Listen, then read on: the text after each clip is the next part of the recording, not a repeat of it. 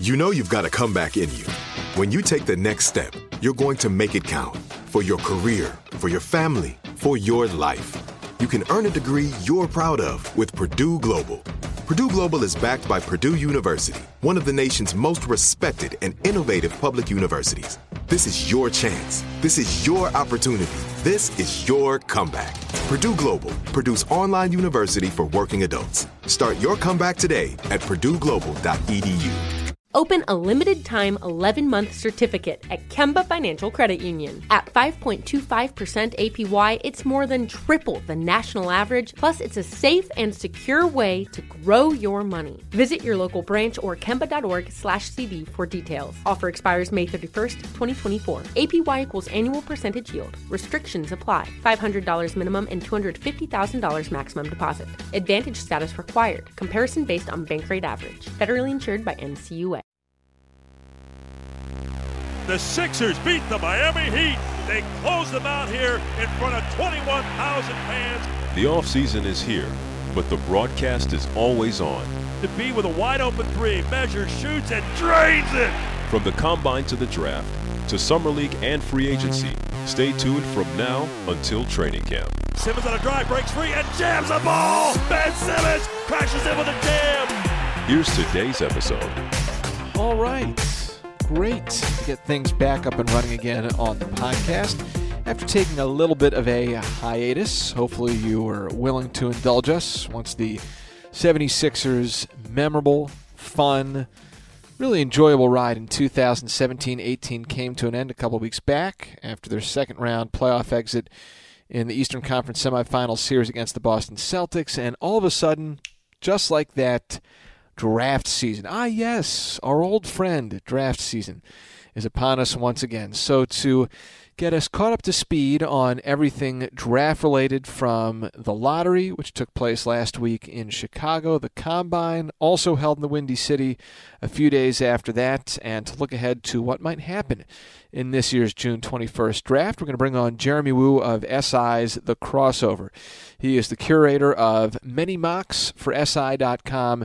His latest one came out on Monday already on version 7.1. So we'll talk about that, where the Sixers stand, what they might do, and get his impressions of the Combine, who helped themselves, who hurt themselves, and all such things draft-related in between. And that chat is coming up in just a matter of moments. But yes, we do want to remind you to please subscribe to our podcast feed if you are not a subscriber already. iTunes, Google Play, Stitcher, type in Sixers Podcast Network. You can also head to soundcloud.com/Sixers. That'll take you to where you need to go and get you caught up on all episodes past and make sure you won't miss anything in the present. Quickly, to reset, 76ers at the draft. By this time, the last 4 years at least, no doubt you could probably go up to any self-respecting 76ers fan on the street and say, hey, give me the rundown. What's the draft order? And she or he could then recite, you would expect, at the drop of a hat, where the Sixers were slotted in the draft. This year, a little bit different dynamic and lay of the land because, understandably, Sixers Nation had its full focus and attention devoted to the run into the playoffs up until just 2 weeks ago. So if you are not on top of all things draft, admittedly, you are not alone. So this conversation with Jeremy Woo should help us set the context of what lies ahead. But real quick, before we bring on Jeremy, the picks that the 76ers hold going into the draft: number 10 overall via the Lakers, number 26 in the first round as well. That is the Sixers' own pick. And then right now the Sixers have 4 picks in the second round. Number 38 from Brooklyn, number 39 from the Knicks, 56 is their own, and then number 60 from the Houston Rockets. So as we stand and talk here right now, 6 total picks for the 76ers in the 2018 NBA Draft, which is coming up on June 21st. It is great to connect with Jeremy Woo of Sports Illustrated and The Crossover. In The Crossover's front office, he does great work there, including mounds upon mounds, right now certainly at the forefront of mock drafts. Jeremy, what's going on, man? Hey, man, I'm good. Just, I was in Chicago for the Combine last week, and back in New York now. So it's just been a little bit of all over the place with the draft and everything. Yeah, I cannot imagine how intense it gets at this time of year for you and those of your fellow ilk who put together all these different mock drafts, trying to run down and track down so much information. And I definitely want to talk about the Combine, want to talk about a few of your mocks. But given how closely you, not only watch the league, but also follow what's happening at the college level going into drafts, wanted to start things off by just getting your general impressions of what the 76ers did this season, kind of led by two guys that were at the top of draft boards going back over the last 3 years, and Joel Embiid and Ben Simmons and Dario Saric taking on a nice role, and wanted to see what you thought of what the Sixers did and where you think they may stand looking into the future.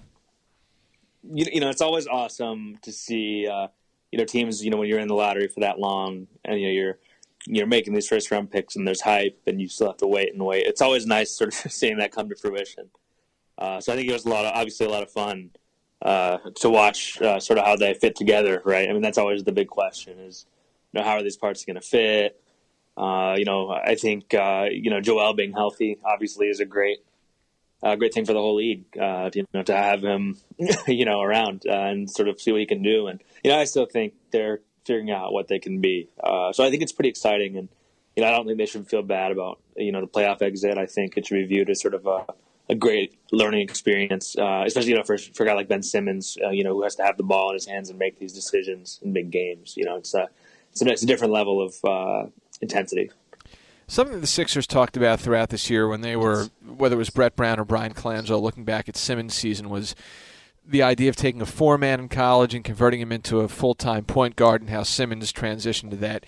Can you remember going into, whether it was 2016, that year's draft, or when he was really on the prospect scene, was there a lot of talk about him taking on that type of role, a full-time point man at that stage, or was it more about like, hey, this is a guy at his size who has really great vision and passing gifts?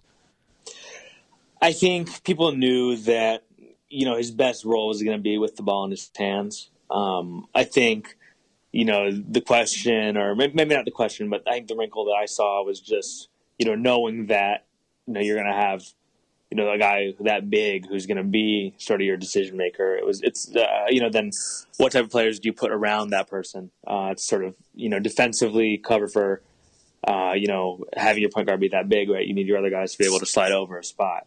And so, I think that the way that they've handled that has been really good, sort of with guys like Covington who can sort of, switch and, having guys like that to complement him. So, ultimately I think it's sort of moved in the direction people thought, but maybe they didn't. I think the thing was that would it happen this fast? So I think he's sort of exceeded the timetable. I'm not sure if this is the case for someone like yourself who follows the draft and is so deep into it. But when you have someone like a Dario Saric, who he obviously was had a very good reputation going into the draft in 2014, but he spends 2 years overseas before ultimately joining the Sixers. Do you watch and pay an extra amount of attention to someone like that, trying to see where thinking was at that point in time compared to how those 2 years in the pro ranks in Europe affects things, and then how he jumps into the NBA scene? Yeah, I think it's definitely.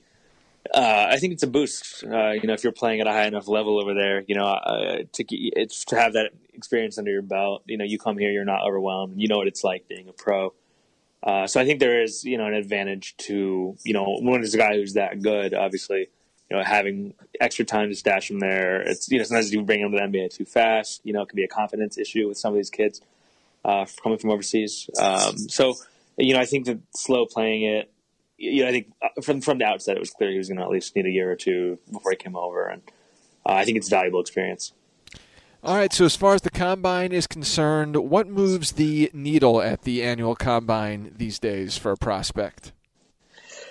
The Combine's tricky because, when you really are looking at it in a vacuum, you would think, hey, maybe judging guys too hard for playing 5-on-5, against guys you never played with before in front of all these execs in sort of a higher, microscope situation. I mean, maybe you shouldn't put too much stock into that, but I think that the truth is that it always matters how you play in the 5-on-5. I mean, Anytime you have all 30 teams there, not only the teams, but, top decision makers, a lot of times, GMs and guys who are sort of the upper management will end up staying with the team on the road during the season. So, it's an important chance to leave an impression. And I think ultimately it's most important to reinforce what teams like about you. You know what I mean? Like, yeah.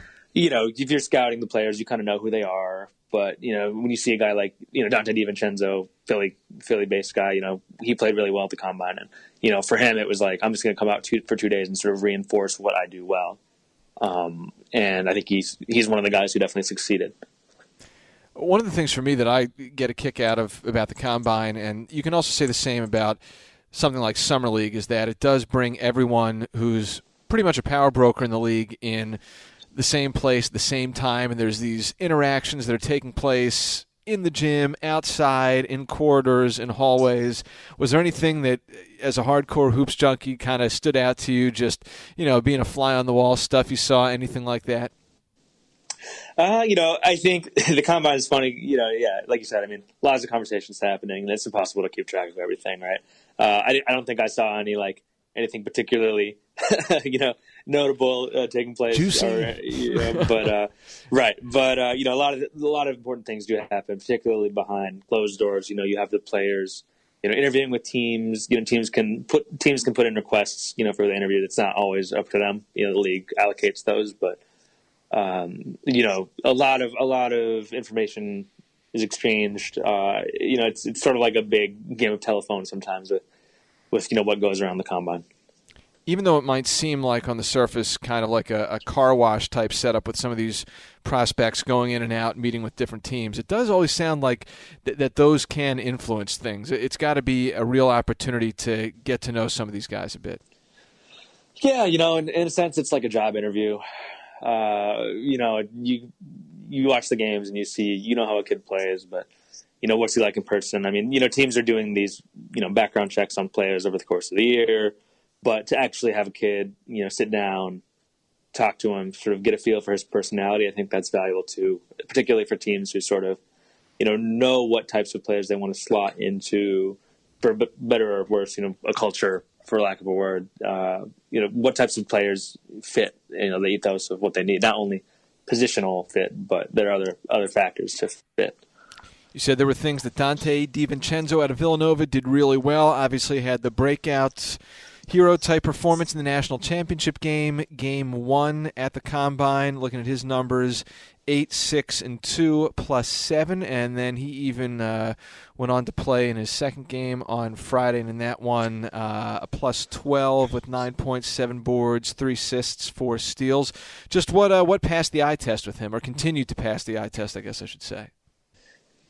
For Dante, it's about reinforcing that he's not the one-game wonder. And for anyone who really watched Villanova closely this year, that's not the case. He was consistently a really valuable player for them with his ability to play on and off the ball, sort of spell Brunson at times, provide energy on the wing. And he tested really well athletically, too. I think he had tied for the top vertical leap at the Combine, which is pretty impressive. I think people expected him to test pretty well. So, his energy forced a lot of turnovers. He knows how to play with other people, which I think is really valuable too. You can immediately tell.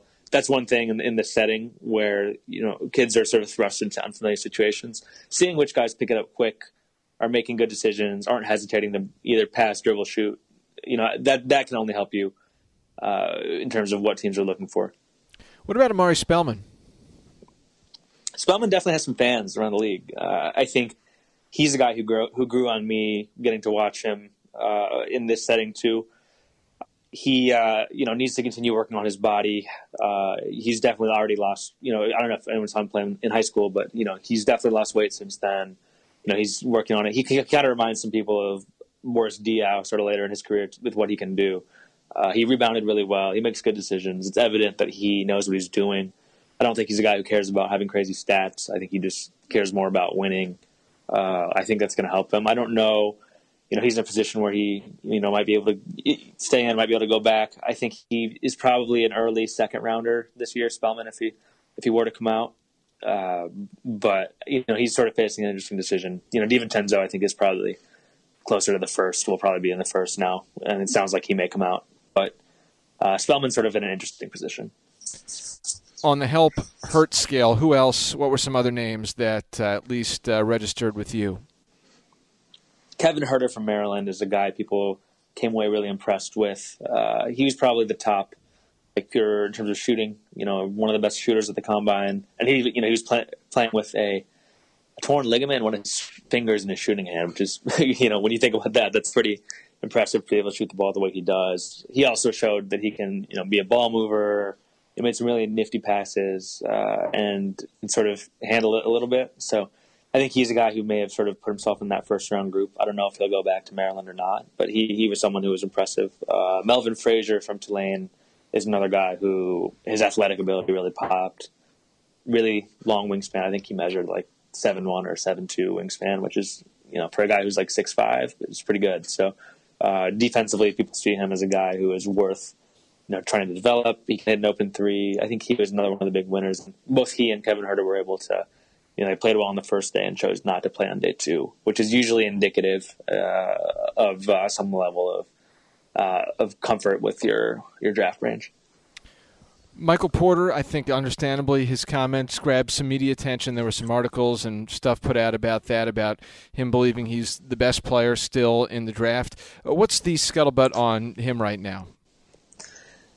I would hope he feels that way, right? I think you want a kid to say that. I think that's probably the right thing to say. But Porter, it's interesting, and I don't know what the exact, shape of his back or, what's up with the medical situation, but I do think it's something that will be carefully controlled in terms of which teams receive what information.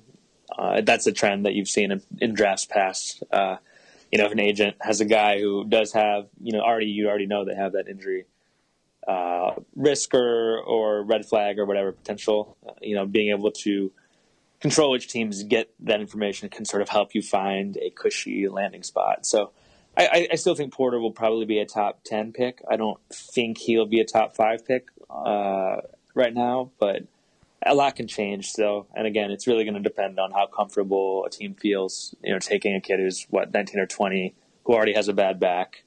He looked a little bit stiff. I think he may have been rushed back at the end of the season at Missouri, which, at the time I wasn't sure that was a great decision. But, ultimately I think he is going to still be a lottery pick. But there's still a lot that has to sort of play out in that situation.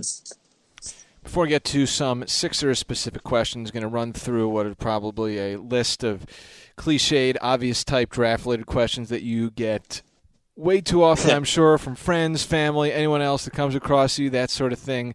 In general, how would you sum up the quality of this year's draft, top to bottom, when you're looking at it? I think it's pretty good.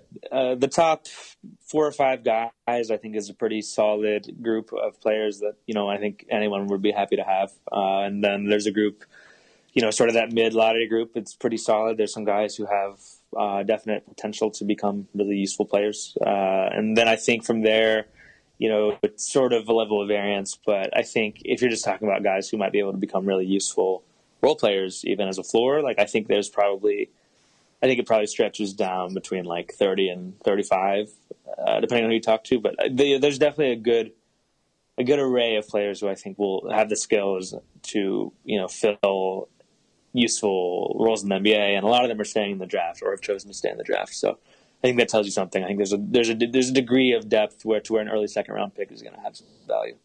From an outsider's perspective, it would seem like a good deal of your day would have to be dominated by things related to Luka Doncic. Is that true? How much of that is actually the case? Oh, well, yeah, I watched him play on Sunday. With overseas guys, you can watch the film, but I'm not over there, so I don't get to see him play in person. But, Luka, his situation has been sort of a talking point in the recent, last few days after, the Final Four in the EuroLeague and in Belgrade. And I think, part of it is, you would ask an American college player in January, are you going to enter the draft, right? And so I think Luka's, on some level is saying the right thing. In Spain, they're still fishing out the playoffs. So, he's probably right to not be like, hey, I'm leaving, right? But I think he's pretty safely going to be a top 4 pick. I don't know what'll happen there. I mean, in Sacramento, you can see taking him at 2. Vlade Divac has his, history of, liking the European guys. I think it'll be hard to pass on a kid who's that good. But I could see a few different scenarios playing out. I do think he winds up in this year's draft. Obviously, teams around the league aren't going to let a guy like that come on the radar and not pay close attention to what he's doing over the course of not just this season but seasons past. But do you have any sense or background on just how strong of a presence there was from NBA personnel types over in Europe this year, how consistent and constant it was the last couple months? It was definitely consistent. There's a lot of teams. I'm sure that at least particularly the teams that are in the mix to see him, are going to see him. But really dating back, he's been on the radar for a couple of years. And these international scouting events, these international, U18, U19, FIBA events in Europe are always heavily scouted as well. So, certainly winning at the Eurobasket last year with Slovenia, was a big opportunity for him as well. So, there's no shortage of scouting and information and, intel on him. Some people are always quick to be like, oh, he's a international mystery man, but, it's really not the case with the way that information travels now. I think we can treat him, maybe we don't know as much, but you can trust that the teams drafting him, know just as much as any other player. At least towards the top of the draft, it seems like big men is the theme. How would you break down that group? Yeah, I think DeAndre Ayton has to be considered the top guy. He was, for me, the top prospect all season. And I think just with his physical traits and ability to be so dominant just off of that, I think is a lot to work with. Ultimately, you're never drafting a finished product. He has to work on some things defensively, but I think I tend to give him a little bit of a pass, having not really been coached heavily coming into college, and B, Arizona's defensive scheme at times was just kind of a mess, and it was not always one person's fault. It's just they were a little bit detached, and that's what happens when you're playing a lot of underclassmen sometimes. So, he'll have to work on that, but I think he, to me, is the top guy for sure with just his array of offensive skills. He'll be able to shoot it, he can pass it. I think as long as he keeps working hard, he'll be able to, help anchor an offense. And then you have the 3 guys who, people see these all different ways. Jaren Jackson Jr. from Michigan State, Marvin Bagley from Duke, and Mohamed Bamba from Texas. Those are 3 guys who, teams all, have different opinions on, but I think are probably in that top 5 or 6 group. Wendell Carter from Duke also is someone you shouldn't forget about, who I think is a really good player, and is probably in that 6, 7, 8. But that's probably how it shakes out. I just feel kind of like based on past practice, my next question should be, so which one of those players would you expect to see the 76ers take? But given with increased regular season success this year, they find themselves in a little bit of a different spot. They, of course, had that shot of getting the Lakers pick this year if L.A. had gotten number 1. That did not happen. So the Sixers in the first round are looking at numbers 10 and 26 right now. How do you see the Sixers approaching the draft? Yeah, well, I think, they're lucky. They're kind of in a position to, decide who's the best guy. But they do have to think about, obviously, fit, particularly with, knowing Simmons is going to be your point guard and also having Markelle Fultz. I mean, those are 2 big backcourt pieces, right? So I think logically looking at 10, I mean, there are probably going to be some wing players on the board who could make sense for them. Being, Mikal Bridges, Miles Bridges, Kevin Knox. Those are three wing players who I think will probably, at least 2 of them should be available at 10.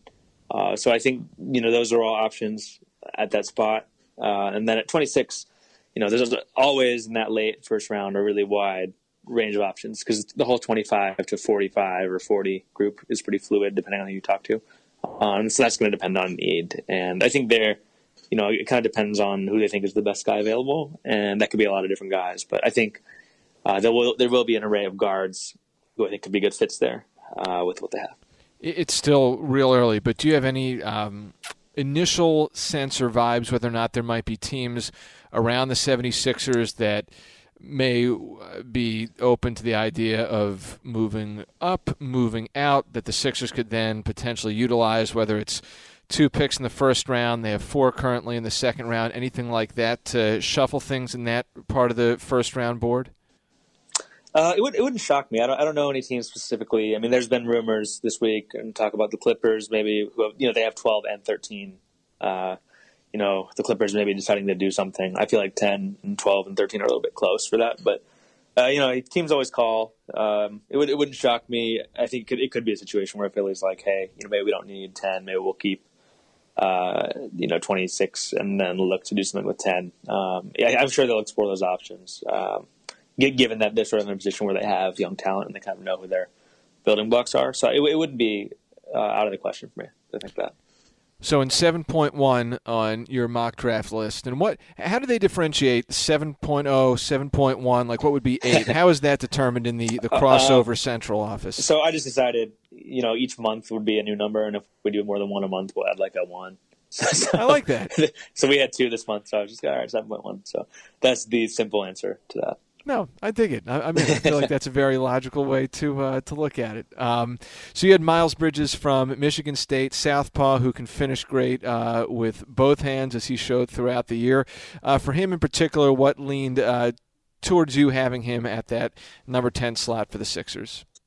I like the fit there because I think Bridges is sort of a unique player, but his strengths do, I think, sort of vibe with the way that Philly is going to want to play. He's a really good athlete. He can shoot it a little bit, particularly when he's open. I think there's some level of debate as to how good of a shooter he'll be. But he's a really good athlete. He'll run the floor, convert easy baskets. I guess the knock on him would be, hey, he doesn't really have that much of a position. But then if you look at, again, how Philly plays, you're going to have Simmons on the ball, have Embiid down low, and then the rest of the lineups tend to be kind of fluid, right? So having a guy like that who's sort of kind of a 3, kind of a 4, sometimes looks like he's a 2. That's not the worst thing in terms of matchups. And I think Bridges, if he can sort of step up defensively, he can give you something. He's a good rebounder. He has to work on his ball handling. All these guys have strengths and weaknesses, but I think he'd be an interesting fit just as an additional scorer and hopefully somebody who will be able to give you sort of well-rounded contributions. And this is not me speaking for the 76ers, but an intriguing subplot, too, is that you would presume, given the core that's in place and the financial flexibility that the team has going into the summer, that whomever it is the Sixers pick at 10 or 26 or anywhere in the first round or anyone at all in this draft, there's not going to be that same type of context around a guy like Joel Embiid or a Ben Simmons or a Jahlil Okafor or Nerlens Noel or Michael Carter-Williams in years past, where, given where the franchise was at that point in time, there were going to be immediate contributions expected. Who knows? This could be a guy who they end up selecting their top guy, whomever it is, wherever it is, that there might be more of a patience factor, let the guy develop a bit more, and then you see where things are in a season or two, and maybe that's when you really see the payoff rather than right away. Sure, I'd agree with that. Yeah, I don't think that they should feel like they need a guy who has to be able to help from day one. So I'm sure they'll consider a variety of players at that spot based on what they do have already. There is, for the benefit of the players and the team, I think probably less pressure on whoever they draft. Couple real quick ones before wrapping this up. Mikal Bridges and Jalen Brunson, the latest on them. Yeah, I'm fans of both guys. Mikal, I think, is just viewed as a very solid player in a lot of facets. He probably doesn't have the same amount of upside, if you want to put it that way, as some of these other wing players. But he does shoot it really well. He has that type of really lanky body where you hope he'll be able to guard a variety of players in the wing. I think he really reinforced this season that he can do those things. So I wouldn't expect him to fall out of the lottery. He'll probably be in anywhere between 8 and 12, I'd guess. And then Brunson, I think, should be a first rounder. He's a kid who I've actually known for a little while. Starting off my career in Chicago covering prep basketball, Jalen was sort of still in high school. So I was at a game in high school where he scored 50 points. I've seen him play a lot, and I think just for a kid who's that smart and is that just natural of a point guard, I think that can't be undersold. And if you're a smart team and a team that you want to shore up your guard depth and sort of have a guy you can plug in, whether it's starting sometimes, ideally as a guy who's going to run your second unit, I think he is a pretty safe choice. Anyone on the top of the radar for Jeremy Wu in the second round, where the Sixers have, as we said, a handful of picks right now? Oh, man, there's a lot of interesting guys. I think one player who I think would be an interesting fit in Philly is Javon Carter from West Virginia, if he fell to that sort of 37, 38, 39.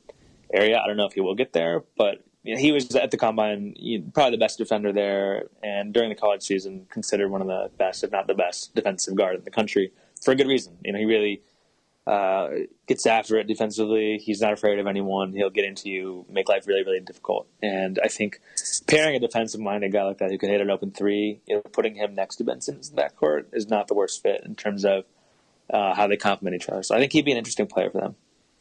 Awesome insights, great draft-related perspective from a guy who's all over the crossover right now from Sports Illustrated.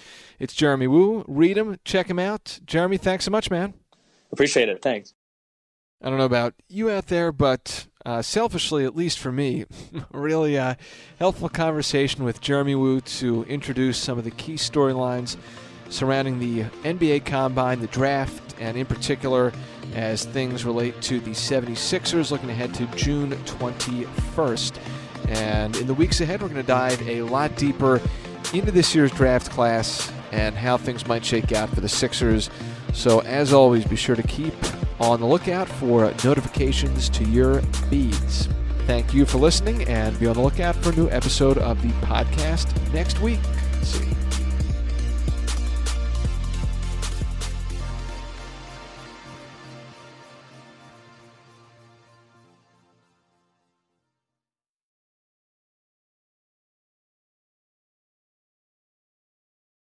Open a limited-time 11-month certificate at Kemba Financial Credit Union. At 5.25% APY, it's more than triple the national average, plus it's a safe and secure way to grow your money. Visit your local branch or kemba.org/cd for details. Offer expires May 31st, 2024. APY equals annual percentage yield. Restrictions apply. $500 minimum and $250,000 maximum deposit. Advantage status required. Comparison based on bank rate average. Federally insured by NCUA.